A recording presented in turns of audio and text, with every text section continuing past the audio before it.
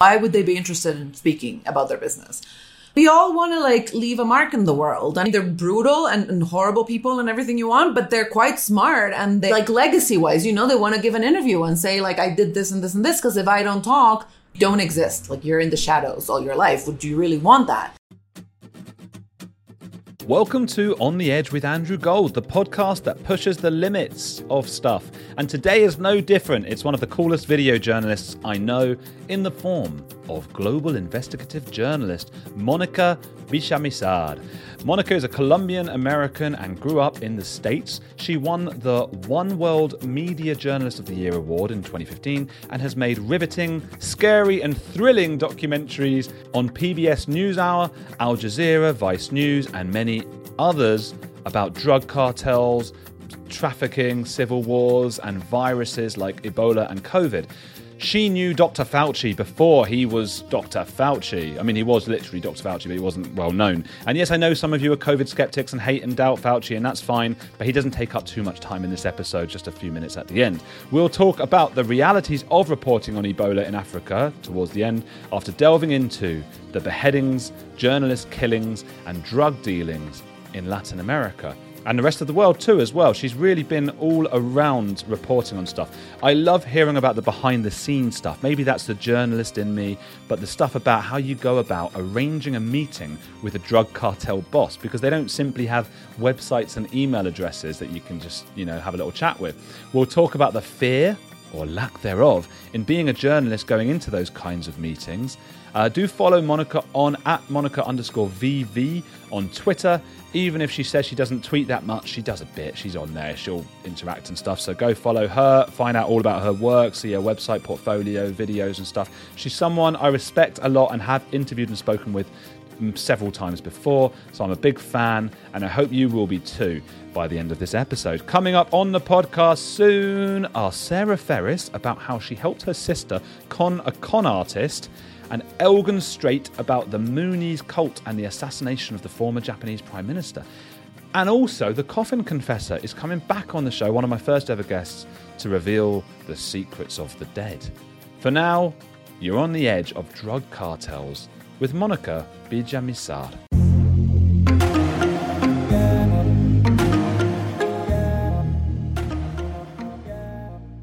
It's good to have you, Monica Villamizar, back on, well, not back on the podcast, because I spoke to you on Sean's podcast 6 months ago. How have you been doing? I've been doing great. It's always really nice to talk to you. So I'm happy that we're having this conversation. I'm in Colombia right now at my mom's house. And there's a bunch of construction. So please bear with me. If people hear weird noises, please bear with me. If there's drilling, maybe we'll stop for a few seconds and see what happens. Where is that? Is that in Cali, with your mum's house? No, my parents are both from Cali. My dad is half Spanish, but we are in Bogota right now, which is the capital. Yeah, it's nice. It's a nice big city. And I am currently editing my first documentary that I'm directing. So it's exciting and slightly scary. Yeah, it is scary, but how's it going? What's it about? It's going really well. I can't say right now, unfortunately, but I can give you a tip. It's about Afghanistan, which is a country that I really, really love. And I'd been kind of wanting to go back after the fall of Kabul. I wanted to go back, and then I thought, everybody's there, all the media and stuff. And I'm just I need a really special story, or something with an edge to go and really make a difference. I've been freelancing all my life, but I don't like this kind of pack reporting where everybody shows up and it's everybody's getting this, the same story and the same shots. It's something that, over the years, I'm just kind of trying to avoid if possible. And then this amazing story just kind of reached me, by a miracle. And I've been working on that since January this year. I've got a few guesses in my head about what it's about, but I'm just guessing, and I will have to wait and see what it actually is. Okay. But that's interesting, Afghanistan, and I think that just shows, when we spoke before, I think I was saying to you that my parents always said to me, you're becoming a journalist, do anything except war reporting and drug cartels and stuff. I know. Why did they tell you that? It's scary. Well, because they don't want me to, they don't want my head to turn up on a spike. Especially recently in Mexico, there have been a lot of journalists being killed and decapitated and stuff, right? Yes, absolutely. It's terrible. It's terrible. It's heartbreaking. I've lost friends. I've lost colleagues. I mean, you have, I'm sure, as well in this profession. But it just goes to show that journalism is so important. And I think it's like, weirdly enough, like that motivates me to do more reporting. Because if we stop doing that and going to these places, it's like the bad people that win. So, that's kind of, it's difficult for the parents, especially. You're right. I mean, my mom and dad are not always happy with the places I go to and the things that I cover, for sure. Yeah. And I feel like I would feel the way you do until I'm caught and I'm somewhere. And then I would think, why did I do this? Do you know what I mean? Yeah. I think you shouldn't think about it too much, because the moment you start thinking about it, it really becomes like clear that we do very crazy, just not logical things. And, it's like what that saying that you may get up to a tree or whatever, but you don't think about how you're getting down. Like, you're always kind of on the go, and then you realize, like, wait, what am I going to do? How do I walk this back? Like, how do I reverse engineer this, if you know what I mean, like a situation or something that's unfolding? And I guess that's really bad. That's really like a situation that you don't want to find yourself in. So you must be really passionate about what you do. So what got you into wanting to explore drug trafficking, cartels, and those kinds of scary things? I mean, I think more than the narco beat, that of course I've ended up doing a lot of that, simply because I'm Hispanic and I speak Spanish and I'm from Colombia. It's kind of like in life, you start with something and people kind of call you for some assignments more than others. So it's kind of a path that's almost like, drawn for you and without really realizing. But I did know I wanted to be a reporter, a journalist, and I wanted to write, but I don't write that well. I wanted to be a writer, but like, that's really what I wanted to do. And then, my writing wasn't great. And someone told me, like, why don't you go get in, into TV, like do TV? And I was like, sure, why not? And then I started really liking TV, but I think my passion, and I just like to know what's going on. And I really like meeting people, and I really like the challenge of not judging people and just kind of like meeting everybody, even if they do horrible things and they're killers and they've done, terrible things, just being able to know that we all share things in common and that people end up making choices because of the situation that we're in. And kind of like what life gave them, to start with. Like, not everybody's privileged and, can make the right choice and can have the career that they dream of. So I really like that. It's kind of like a constant challenge of going to places and trying to be objective. And it's very hard, but it's interesting. I like the whole process of just, kind of like telling a story to an audience. And I think, that I'm motivated about it. I'm passionate about it. I think there's real power in telling the truth and, telling it as best you can. And yet, even as objective as you are, you were accused of being a spy by Maduro's second in command, Maduro being I guess you'd call it dictator, is he, in Venezuela? I mean, yeah, that's a really good question. I don't think he classifies as a dictator because he's always been elected. Obviously, in these kind of like democracies, and you're not quite sure, there's always like allegations of mass fraud or voter fraud. I mean, that kind of thing. I mean, he has been in power, but he's kind of stayed in power, which is a horrible tendency of left-wing governments all over the world, and particularly in Latin America. I met him in person once in a very weird circumstance, because another president had been deposed in Honduras. I don't know if you remember the coup against Manuel Zelaya.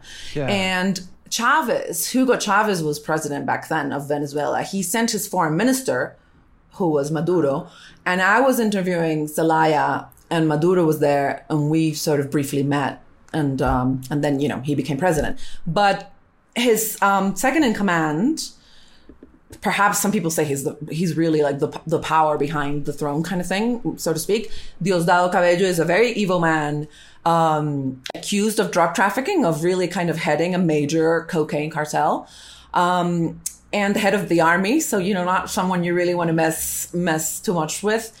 And he did. He went on TV saying that I was a spy. Basically, they didn't like my reporting. They didn't like that I'm a dual Colombian and American citizen.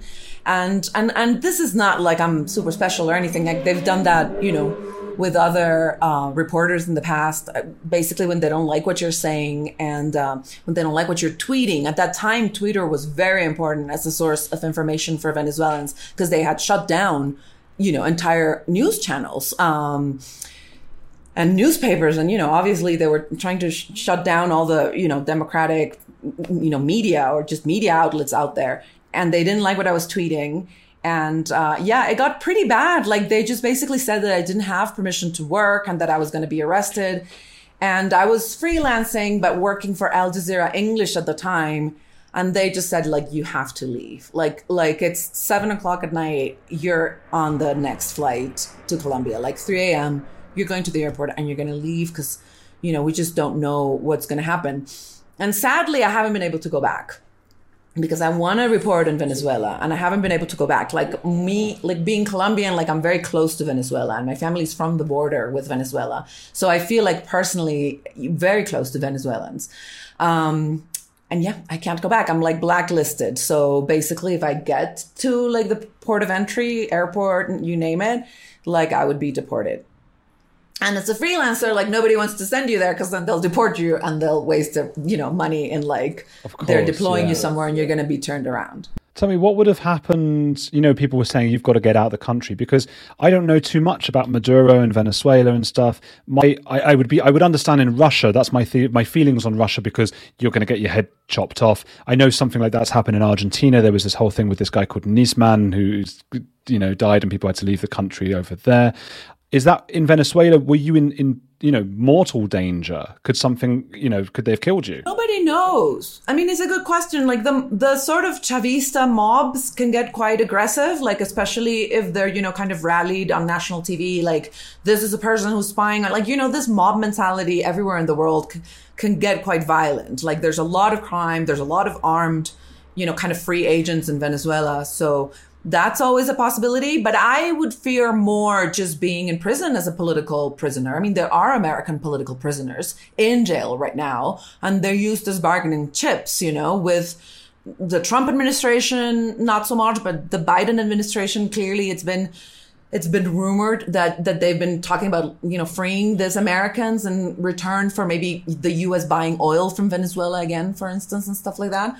So you don't want to be in a Venezuelan prison. You don't want to be in any prison, of course, needless to say. But a Venezuelan prison, I mean, especially at the time, I mean, the country, is still like, really spiraling out of control in terms of like scarcity. There's no food. There's no medicine. I mean, if you're ill in a Venezuelan prison, you're not going to get, any kind of medicine, not because the guards don't want to give you medicine. It's just simply because the country doesn't have any medicine. I mean, it's really sad. It's just kind of gone, it's gone worse and worse. And people are like, okay, when does this actually change? And they overthrow this person or whatever. And nothing has happened. It just kind of gets worse and worse. We had a left-wing politician here, Jeremy Corbyn, who I remember he wouldn't criticize Venezuela, and he suggested there was sort of a media bias against it because, of course, the left-wing or the right-wing, they will always sort of stick together a little bit. So what is the state of play right there? I remember, in Argentina, I kept seeing people who were doctors in Venezuela were coming over to Argentina and they having,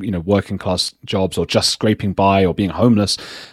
What's going on at the moment in Venezuela? I mean, it's hard to say, like, I like reporting in the field and kind of getting my own sense. And because I haven't been able to go in such a long time, it's a really good question, but it's hard to say. I mean, I guess in a nutshell, it was a regime that was left wing, that it was interesting, led by a very charismatic fellow, Hugo Chavez, which, who like the world was kind of fascinated by him, had good ideas, no idea how to run the economy, and basically like established like a series of price controls and stuff, and the economy collapsed. And then he had like, I guess, regional ambitions, started like sending doctors, as you say, to other, training Cuban doctors and sending them everywhere for free, sending oil to like other Latin American countries that were allies, et cetera, et cetera. And then, really the country started being mismanaged, like financially mismanaged, the resources. I mean, the richest country, the biggest oil producing country in the world. And, now it's like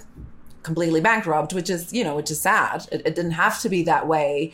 And then, corruption obviously started happening. And then I think it's a very corrupt government today. And multiple sources that I have do coincide. I mean, I can say that it is corrupt.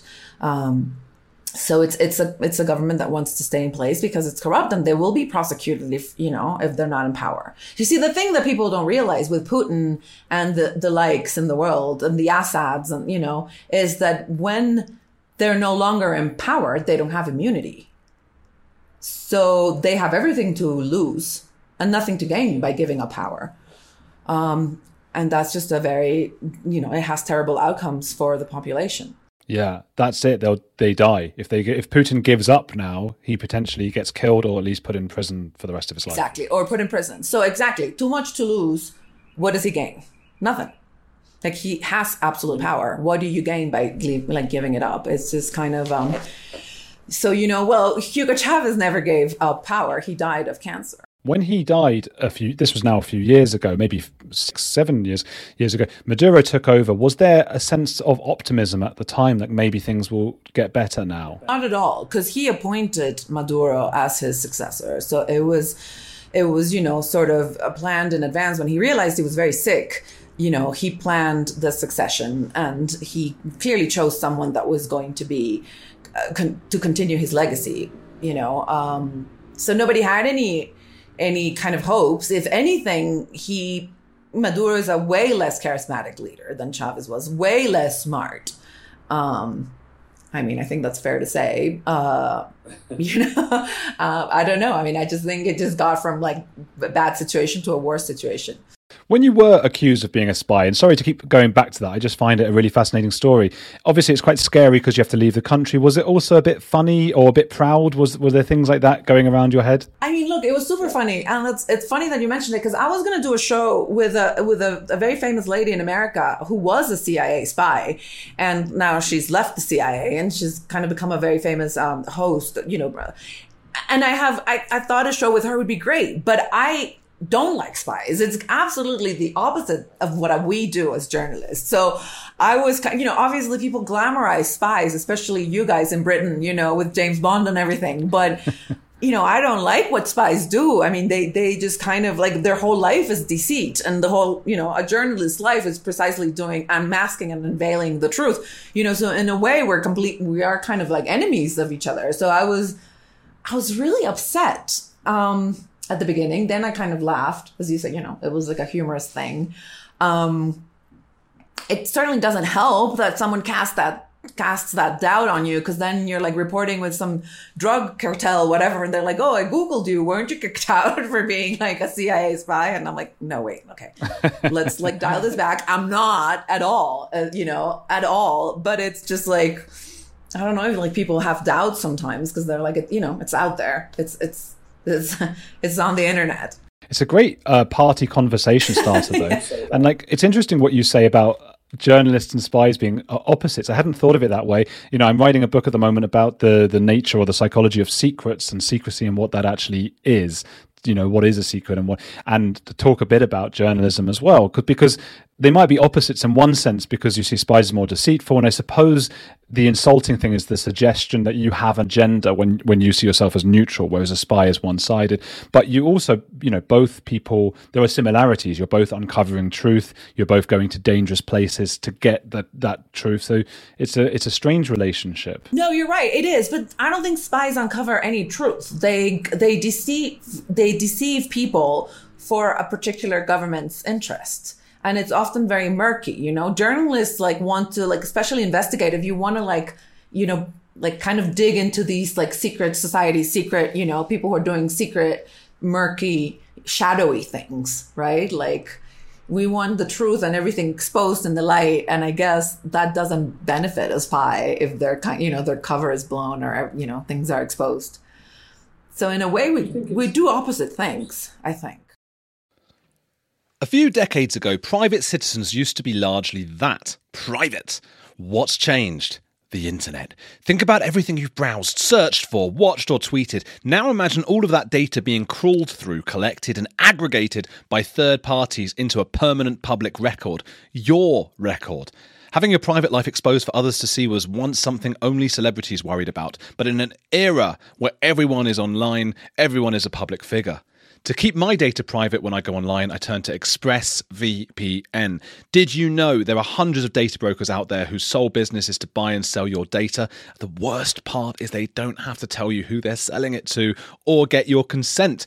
One of these data points is your IP address. Data harvesters use your IP to uniquely identify you and your location. But with ExpressVPN, my connection gets rerouted through an encrypted server and my IP address is masked. Every time I turn ExpressVPN on, I'm given a random IP address shared by other ExpressVPN customers. That makes it more difficult for third parties to identify me and harvest my data. And the best part is how easy ExpressVPN is to use. No matter what device you're on, phone, laptop or smart TV, all you have to do is tap one button to get protected. So if, like me, you believe that your data is your business, secure yourself with the #1 rated VPN on the market. Visit expressvpn.com/heretics and get 3 extra months for free. That's expressvpn.com/heretics. Go to expressvpn.com/heretics to learn more. Hey, it's Andrew. If you're enjoying Heretics, there's another podcast I want to recommend to you, especially if climate change, global conflicts, and an upcoming election are making you feel like we're on the brink of disaster. What Could Go Right is hosted by Progress Network founder Zachary Karabell and executive director Emma Varvaloucas. On What Could Go Right, the hosts sit down with expert guests to discuss the world's most pressing issues without resorting to pessimism or despair that we hear so often. Instead, they look back at how far society has come and look forward at what it will take to achieve an even brighter future. Is progress on the way? They may not have all the answers, but on What Could Go Right, they're asking the key questions. Tune in to hear interviews with upcoming guests like writer Coleman Hughes, CNN host Fareed Zakaria, and economist Alison Schrager. If you're looking for a weekly dose of optimistic ideas from smart people, join them every Wednesday on What Could Go Right, available wherever you get your podcasts. Do you think it is difficult in today's age with sort of the Instagram culture and the narcissism and a lot of people who want to become journalists as well to do proper old-fashioned journalism that doesn't choose an ideological side that is centrist and in the middle or whatever? Is that becoming harder for some people? That's a great question. And I think yes. I think people are, like you say, becoming self-obsessed. Social media is like a weird mirror that people kind of like can show like their worst. I think the worst of them too sometimes comes out in social media, but true journalism is not about a person. It's not about the journalists. We are never the story. And I think it takes some humility to sort of like not make it about yourself, to go somewhere and make it about the subject that you're interviewing or researching or whatever. I mean, the journalist is completely irrelevant. It's just like a means and like a messenger, but the messenger shouldn't become like, like a star or celebrity. And we have this weird, Instagram culture, celebrity culture, which I find, not very interesting, to be honest. I'm very old school. I'm very, very old school. I'm about like, going to places, not saying where I am, not posting at all, going down, just doing your thing. Like shoe leather, just kind of going there and going to the source of the thing and just kind of figuring out how you're going to get in and out alive and with the information or the tape with footage or whatever. I mean, in that way, we kind of are like spies. Like there is a mission, right? Like you come in and you come out, I guess. You're right. Yeah. Now you're making me think and doubt about all of these. I think what's hard is for me, I've always found hard. So let's say I'm going to do abortion in Argentina and look at the abortion stuff that's happening there. And so in my mind, I don't mind saying I'm pro-choice. That's just my thing. But it's very hard then to interview someone who's pro-choice or pro-life and I'm thinking about my friends back home who are going to watch this and family and people. And I don't want them to think I'm not the thing that I am, but then I have to be aware. So do you find that difficulty sometimes as well? Do you know what I mean? Yeah. I never, ever express a political opinion or view on anything. anything? Well, I try not to, because you're right. I mean, what if you like tweet something, you know, there's a history in your tweets, right? Like people will actually like, you know, I think famously WikiLeaks would kind of do a whole search of like the person's tweets before, you know, granting an interview. And I guess that's smart. And that makes sense. They wanted to know if the reporter had a position, had reported on Julian Assange or WikiLeaks or whatever in one way or another way or whatever.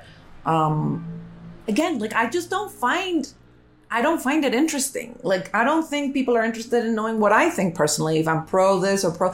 It's just not that interesting. I think the subject matters are much bigger and much more interesting. We need more people like you in journalism. Oh, thank you. I don't know. I mean, maybe like I should get more Twitter followers and all that, and maybe should be more controversial to get more likes. And I you know, I don't care. I'm totally over social media. It's just not interesting for me.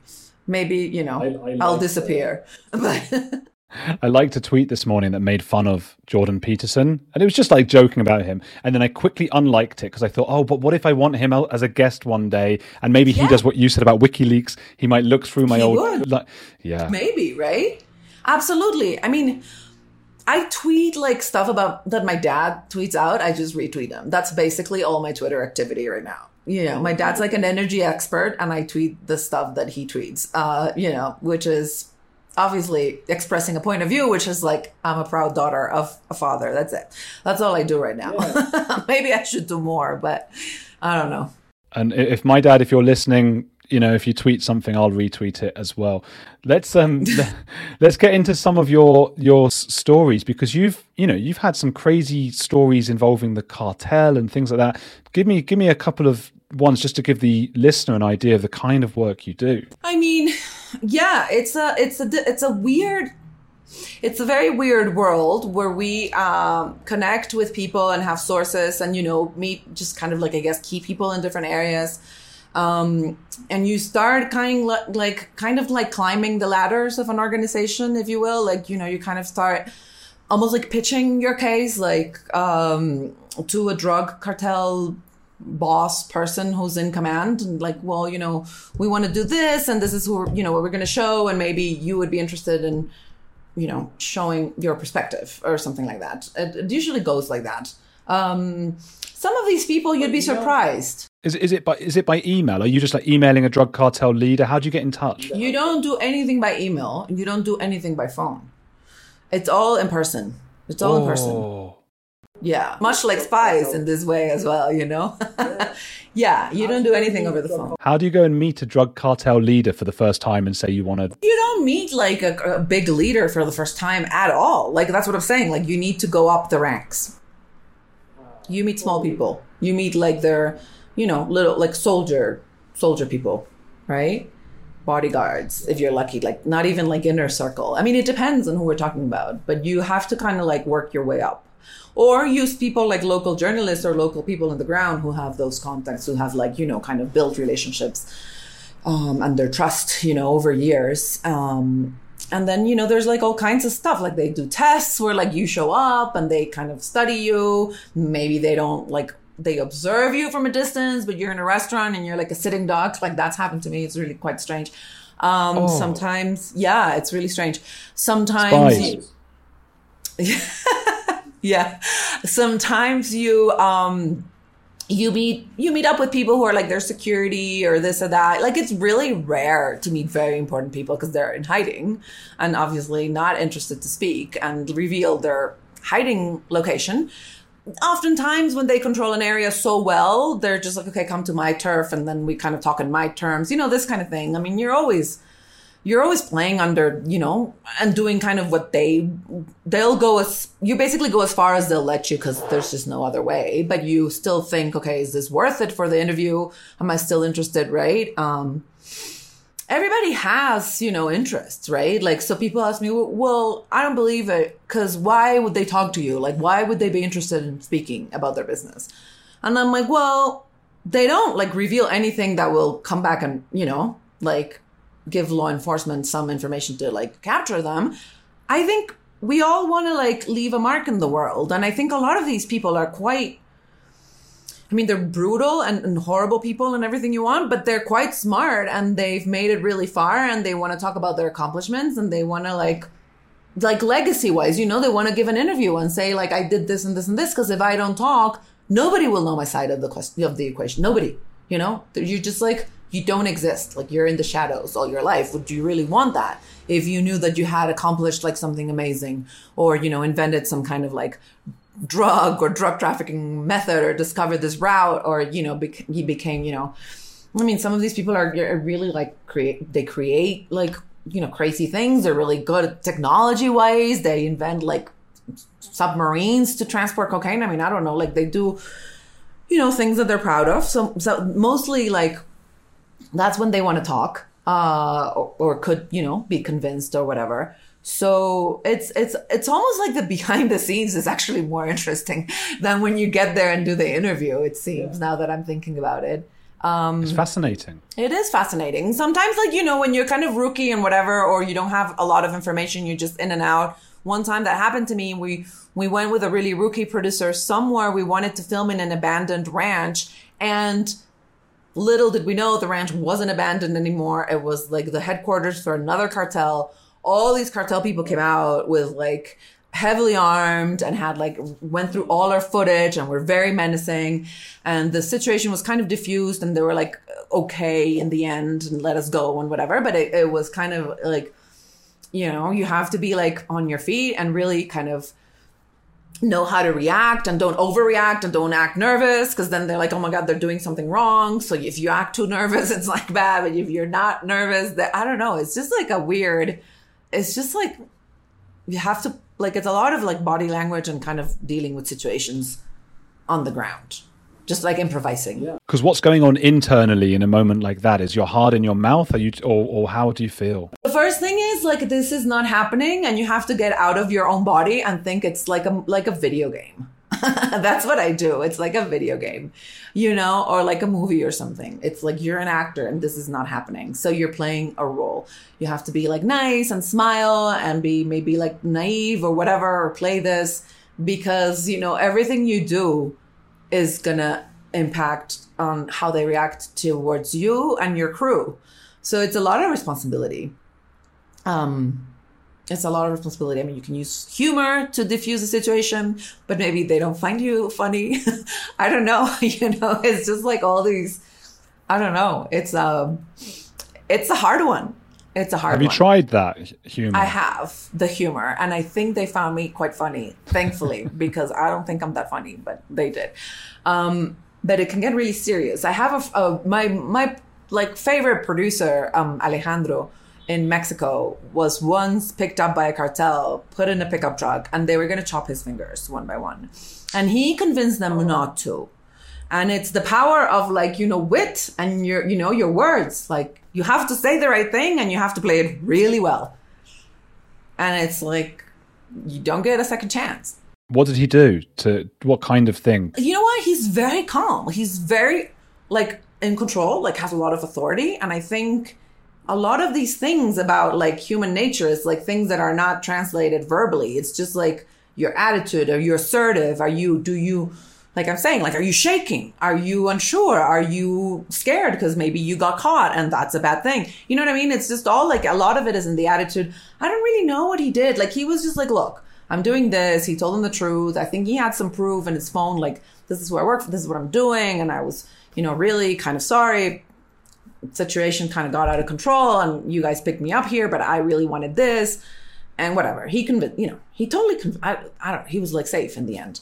But again, I mean, were they bluffing? They're going to, it's all like these things that you don't really want to find out anyway, right? Yeah. I'm just thinking what advice would, and I guess it's different depending on the person, but what advice to give to someone who end up in that situation? I did read somewhere that, we don't trust people who are too polite. So maybe it's not good to be too like supplicated and too, and that we do trust people who are quite assertive. So if someone's, like you said, they're quite strong and assertive is really good. I think, I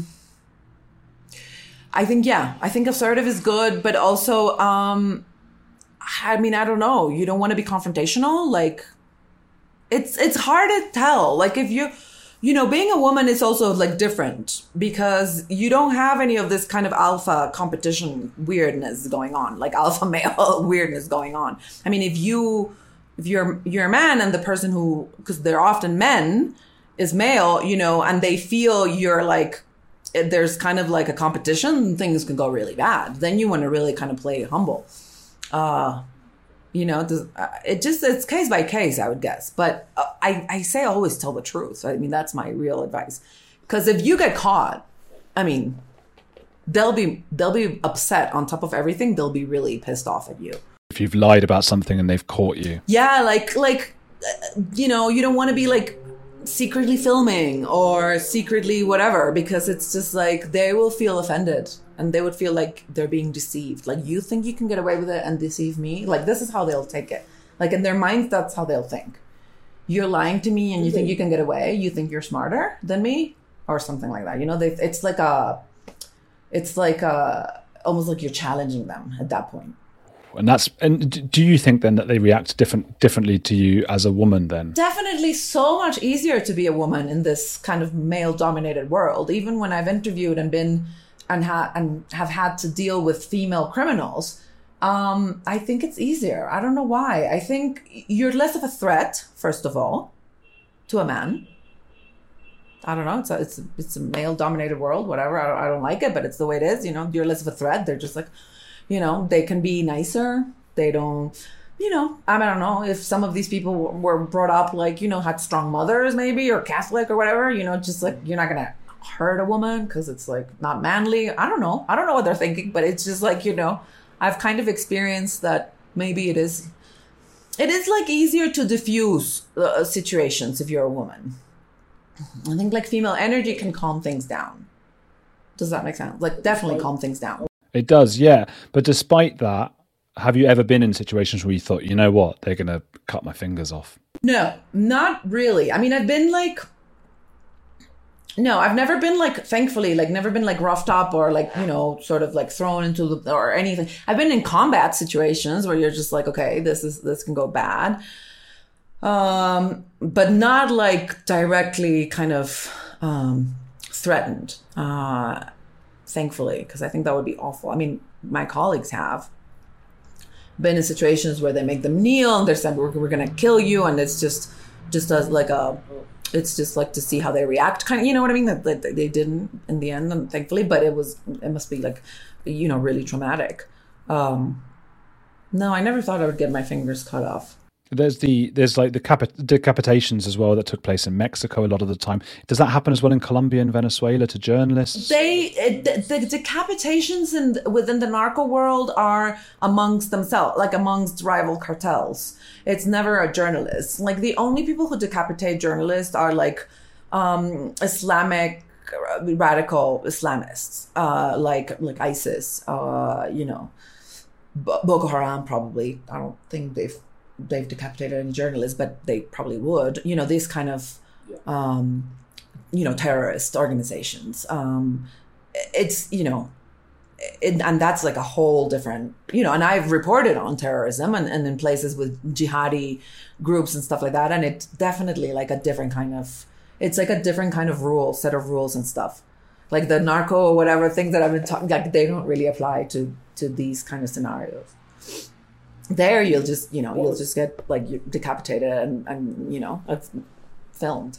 Yeah, tell me about the experiences you've had. Have you had many experiences with jihadis? I've reported in Iraq. I've reported in Mali, like West Africa. There's a lot of there's quite like a big jihadi advance into that area. No, I mean, we were like with the Peshmerga army when they were taking Mosul from ISIS, as they kind of started that operation, but I was never like confronted like face to face to a jihadi or anything like that, thankfully. I know, people interview them once they're in prison and stuff like that. I've never done that either. Islamic, like jihadis is like a whole different, I haven't been close at all to them. I've reported in places where they operate, and you have to be sort of aware of like, what do I do if I'm kidnapped? Is there like a real possibility of an ambush? Am I going to wear a tracker? Do I want security on me so that they know, if I'm snatched, where I'm being, there's like protocols for all these kind of scenarios, right? And they greatly vary depending on the country, the situation, the type of irregular group that's there. Yeah. I mean, British journalists, like, sadly we have British colleagues and American colleagues, they're kidnapped and America or Britain won't pay their release. So we have colleagues that have been beheaded, I mean, it's a very real thing. Because it's money that people, I get why we can't pay the money, because then they'll take more people. Yeah. But exactly. It's like the family of that person must be thinking, God, if we just gave that money, we could have our person back. It's the most horrible thing you can do that a family can go through. I absolutely agree with you. And, having been in that situation, I'm like, I wish my family would pay, or, my government would pay. But you also understand the other side. It's like, why would you pay? You're encouraging a very, very horrible industry. So it's one of those, like terrible dilemmas. So difficult. But so difficult. I don't think I don't think I would, ever could deal with being captured or in prison, thrown to prison or by a regime. I'm not necessarily like, I just think, freedom is just, it's so valuable, and we don't think of it. We take it for granted. And in every possible way, we take it for granted. Yeah, I couldn't agree with you more. Tell me a little bit just about your former brother-in-law, his story. It was a tragic story. My former brother-in-law, who is a politician still? Yeah.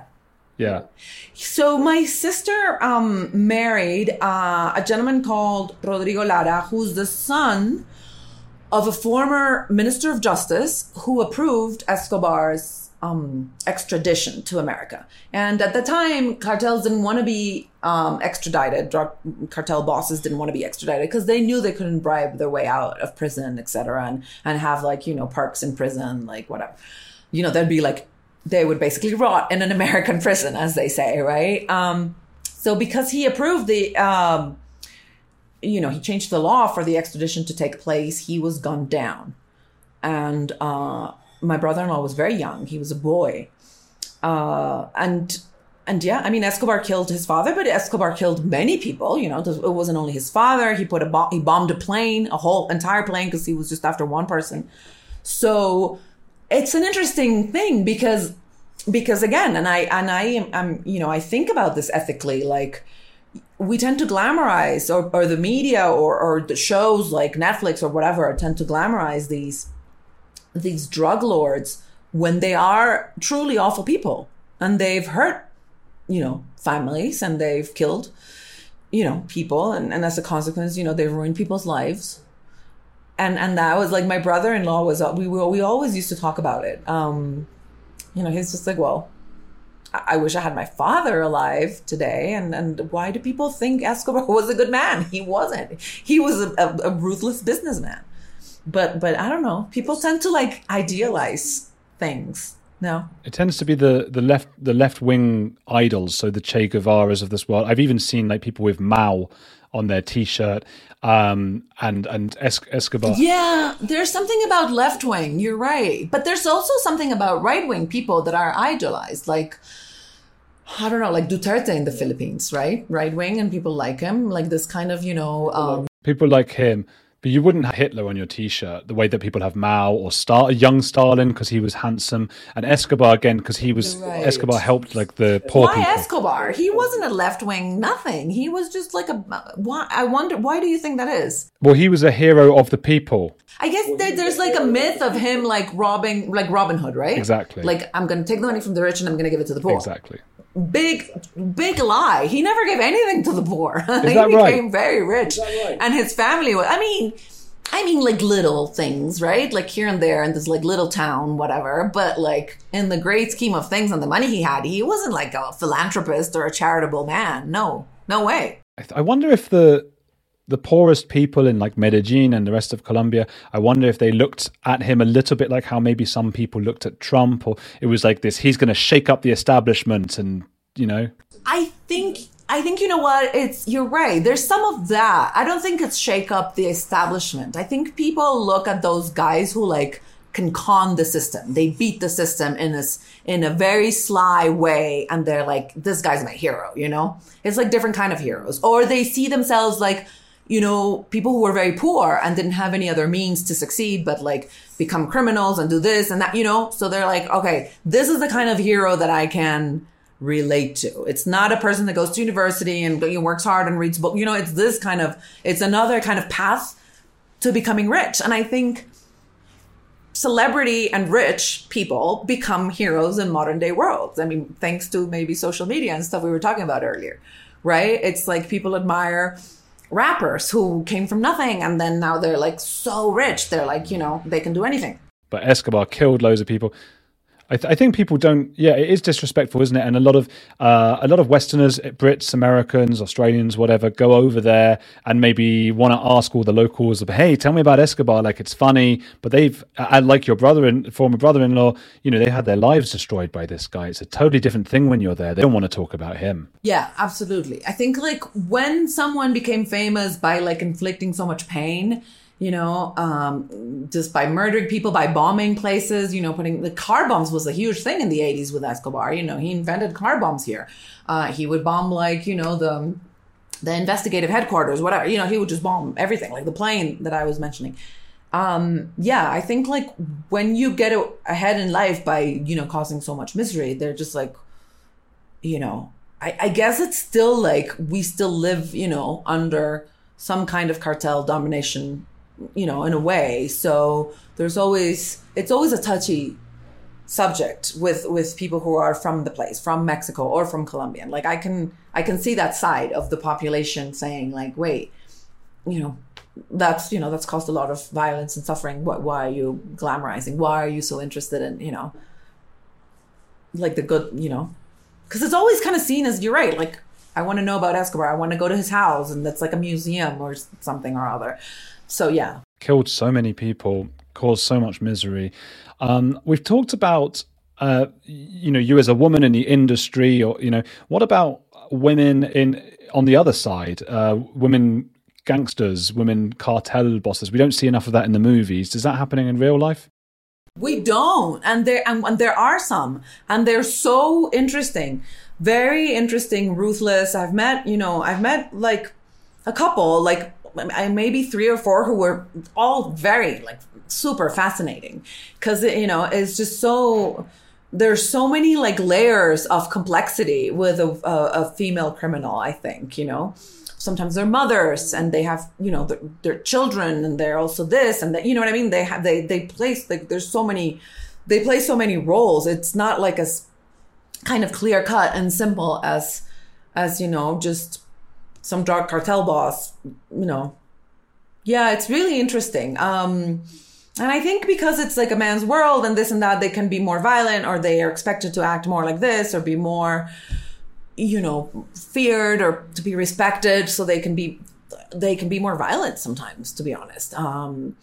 And maybe more compassionate too. And maybe one thing doesn't, you know, like exclude the other. So I think it's really interesting. Like it's one of those areas where there's so much nuance and it's so complex. And I think those stories are great. Like, you know, we tend to like stories that are simplified, but I think a lot of, you know, human beings are very complex. And a lot of what makes us interesting is just kind of those gray areas. Are there any in particular that come to your mind? Any like female gangster people? I mean, not like a gangster per se, but I spent a lot of time with a female smuggler, like a human trafficker. She was like really brave.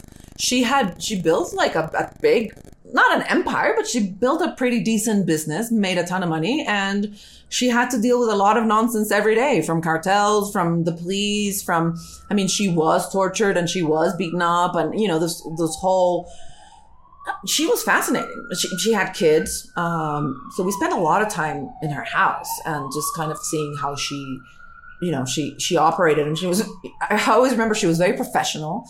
She kept all the you know, the accounting, like, you know, was perfectly like organized, and she had a shredder, so she would shred all like the documents. But then like she would just like have like fantastic hair and makeup every day, because she would have like people come and like do her makeup and do her hair, and she had like, you know, wonderful like very long nails. It's just like, it was just really interesting. Presentation, that's really interesting. Yes, presentation, absolutely. I guess people do what they do to get by, and I don't know. It's so complicated, isn't it? Wyndham Hotels and Resorts makes travel possible for all. Whether it's the long haulers looking for a great cup of coffee, a roomier rest for the on-a-whim road trippers, or a place to make summer memories with the whole family. No matter who you are, where you're going, or why, with 24 trusted brands to choose from like La Quinta, Days Inn, and Super 8, your Wyndham is waiting. Get the lowest price at WyndhamHotels.com. Restrictions apply. Visit website for more details.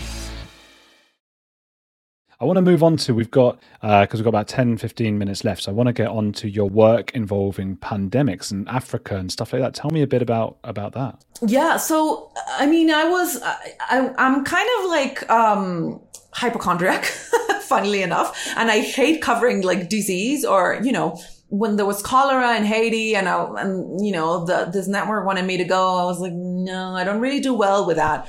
But then, you know, Ebola happened in 2014, and I was like, there's no way I'm covering anything with Ebola, because it's just such a scary virus, right? And then there was talk about a vaccine, experimental vaccine, again, you know, to protect you against Ebola, and that was being done at the NIH by a doctor called Dr. Fauci, who now we probably all know who Dr. Fauci is, but back then many people didn't know who he was. And I met him, and I was like, I'm going to take this vaccine, this, and he's like, well, you know, this is experimental. I'm like, yeah, this is great. I'm going to finally go to Congo and cover the Ebola outbreak there. But I went to cover that outbreak because it was an outbreak in a conflict zone, and that was more interesting for me and this British cameraman, Phil Collar. We were like, this is really like a small niche where very small amount of people can cover this, right? Like, you have to know how to cover like a very deadly virus that spreads, you know, quite easily, contagious, but you also have to, most importantly, know how to move in a very volatile, dangerous, terrain. So, we went there. It was really interesting. It was like war had made this contained, you know, outbreak, like go completely wild again. And it was like burning through other populations. So it was like potentially spreading further. And we were embedded with the WHO. There are these doctors who are so brave and amazing. I mean, so much admiration.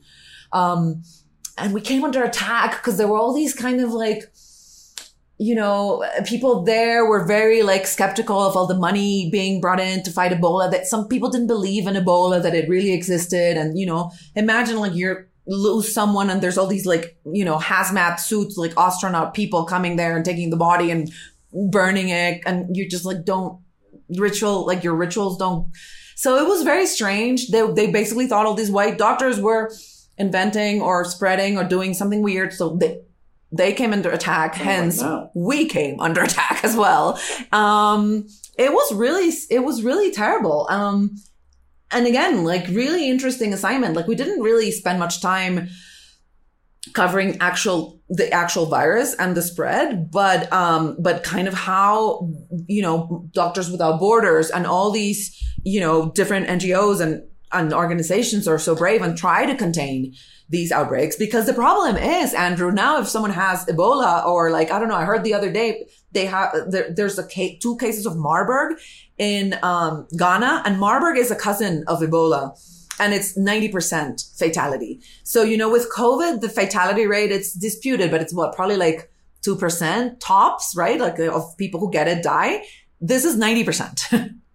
This is almost like a death sentence if you get it. Marburg. Does it spread as pervasively as COVID? No, because it's not airborne. That's the thing. Like Ebola, Marburg, and all the filoviruses are not airborne.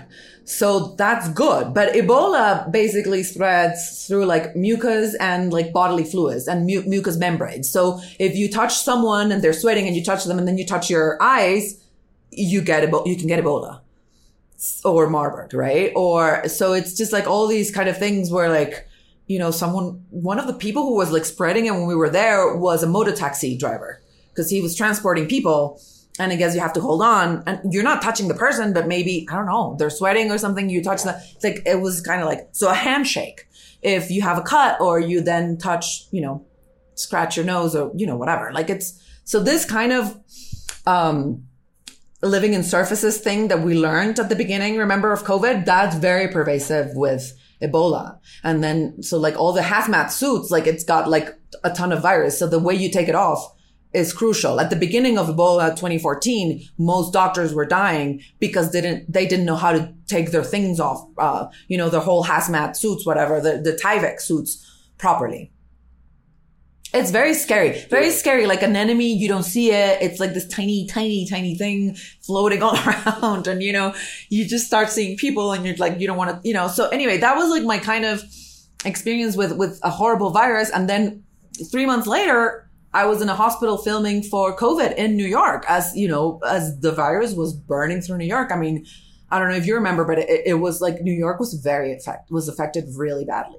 This is almost scarier than the cartel stuff because it's an unseen enemy. Well, this is probably, you know what? Absolutely. It wasn't scary so much. It was scary, but it was also depressing.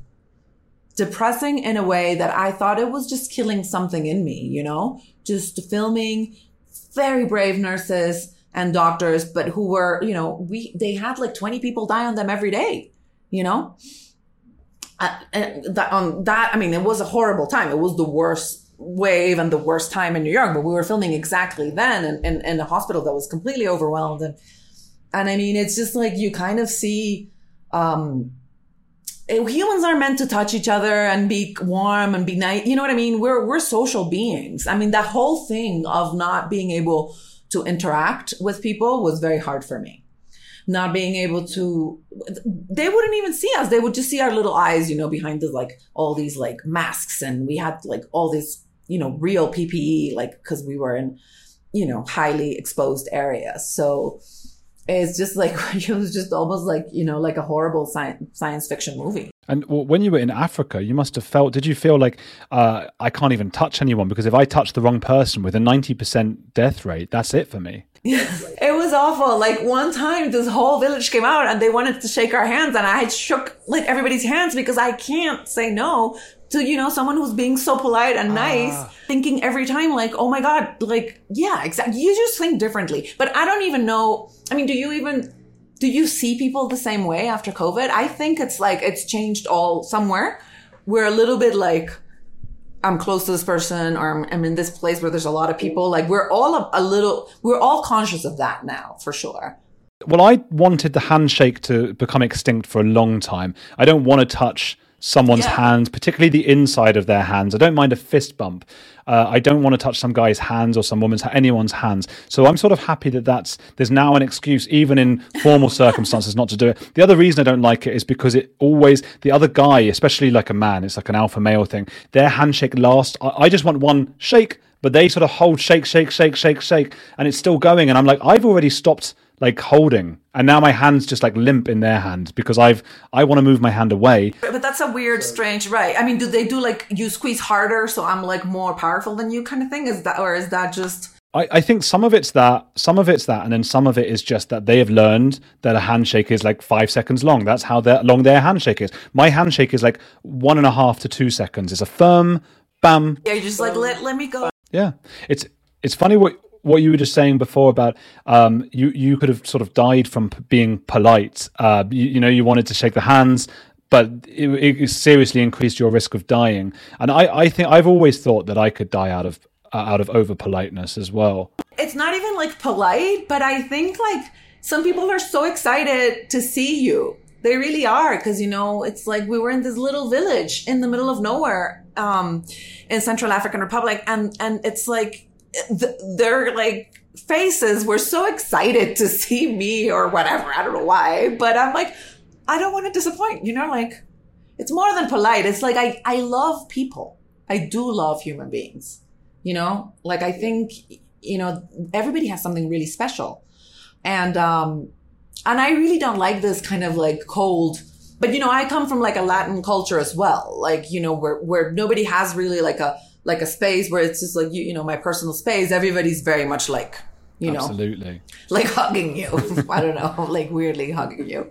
Yeah, it is. It's not great. It's not great for pandemics like that. That's for sure. I remember when because obviously I was in Latin America a long time. There's the 2 kisses to men and women that you meet. And then I lived in France for a while, and the particular area of France I was in, which was Montpellier, you have to do 3 kisses. And I think there are even parts where there are 4 kisses somewhere. And I remember just being at like house parties or something. And it's like, okay, I want to go home now. There's about 30 people here. That's going to be 90 kisses if I want to leave. Like that must have changed during COVID. That kind of, or maybe it hasn't. I think that's changed, and it's not very practical for sure. The 4 kisses, It's ridiculous, right? It's a bit showing off, isn't it? How many kisses they can do? It's very French, really. I mean, it's just very strange though. Like human beings wanting to be so close to each other. Now we don't want to be close to each other. Now we just like, you know, please. It's distance. fantastic. It's a strange thing. I think it's going to have like weird implications that we don't realize. We shall see. Monica, where do you want to send people to? What should they look at of your stuff? Where do you want them going? I have my website, which is monicavillamizar.com. And I mean, most of my reports are like on YouTube. I put like whenever I can update my website. That's where they'll find most of my stuff. I mean, I do very little social media now. As I say, I'm very disillusioned by the whole social media world. But I mean, I have a Twitter account, and Instagram, and I have all of that, but I don't use it as much. I see. Well, I messaged you to get you to come on here through the messaging, so that was something. Yeah, that's true. Through Twitter, right? We always communicate through Twitter. That's right. Well, Monica, thank you so much for coming on the Edge podcast. Thank you for being here. My pleasure. Yeah, I'd love to be back. I love talking to you. So we'll get you back on. It was great.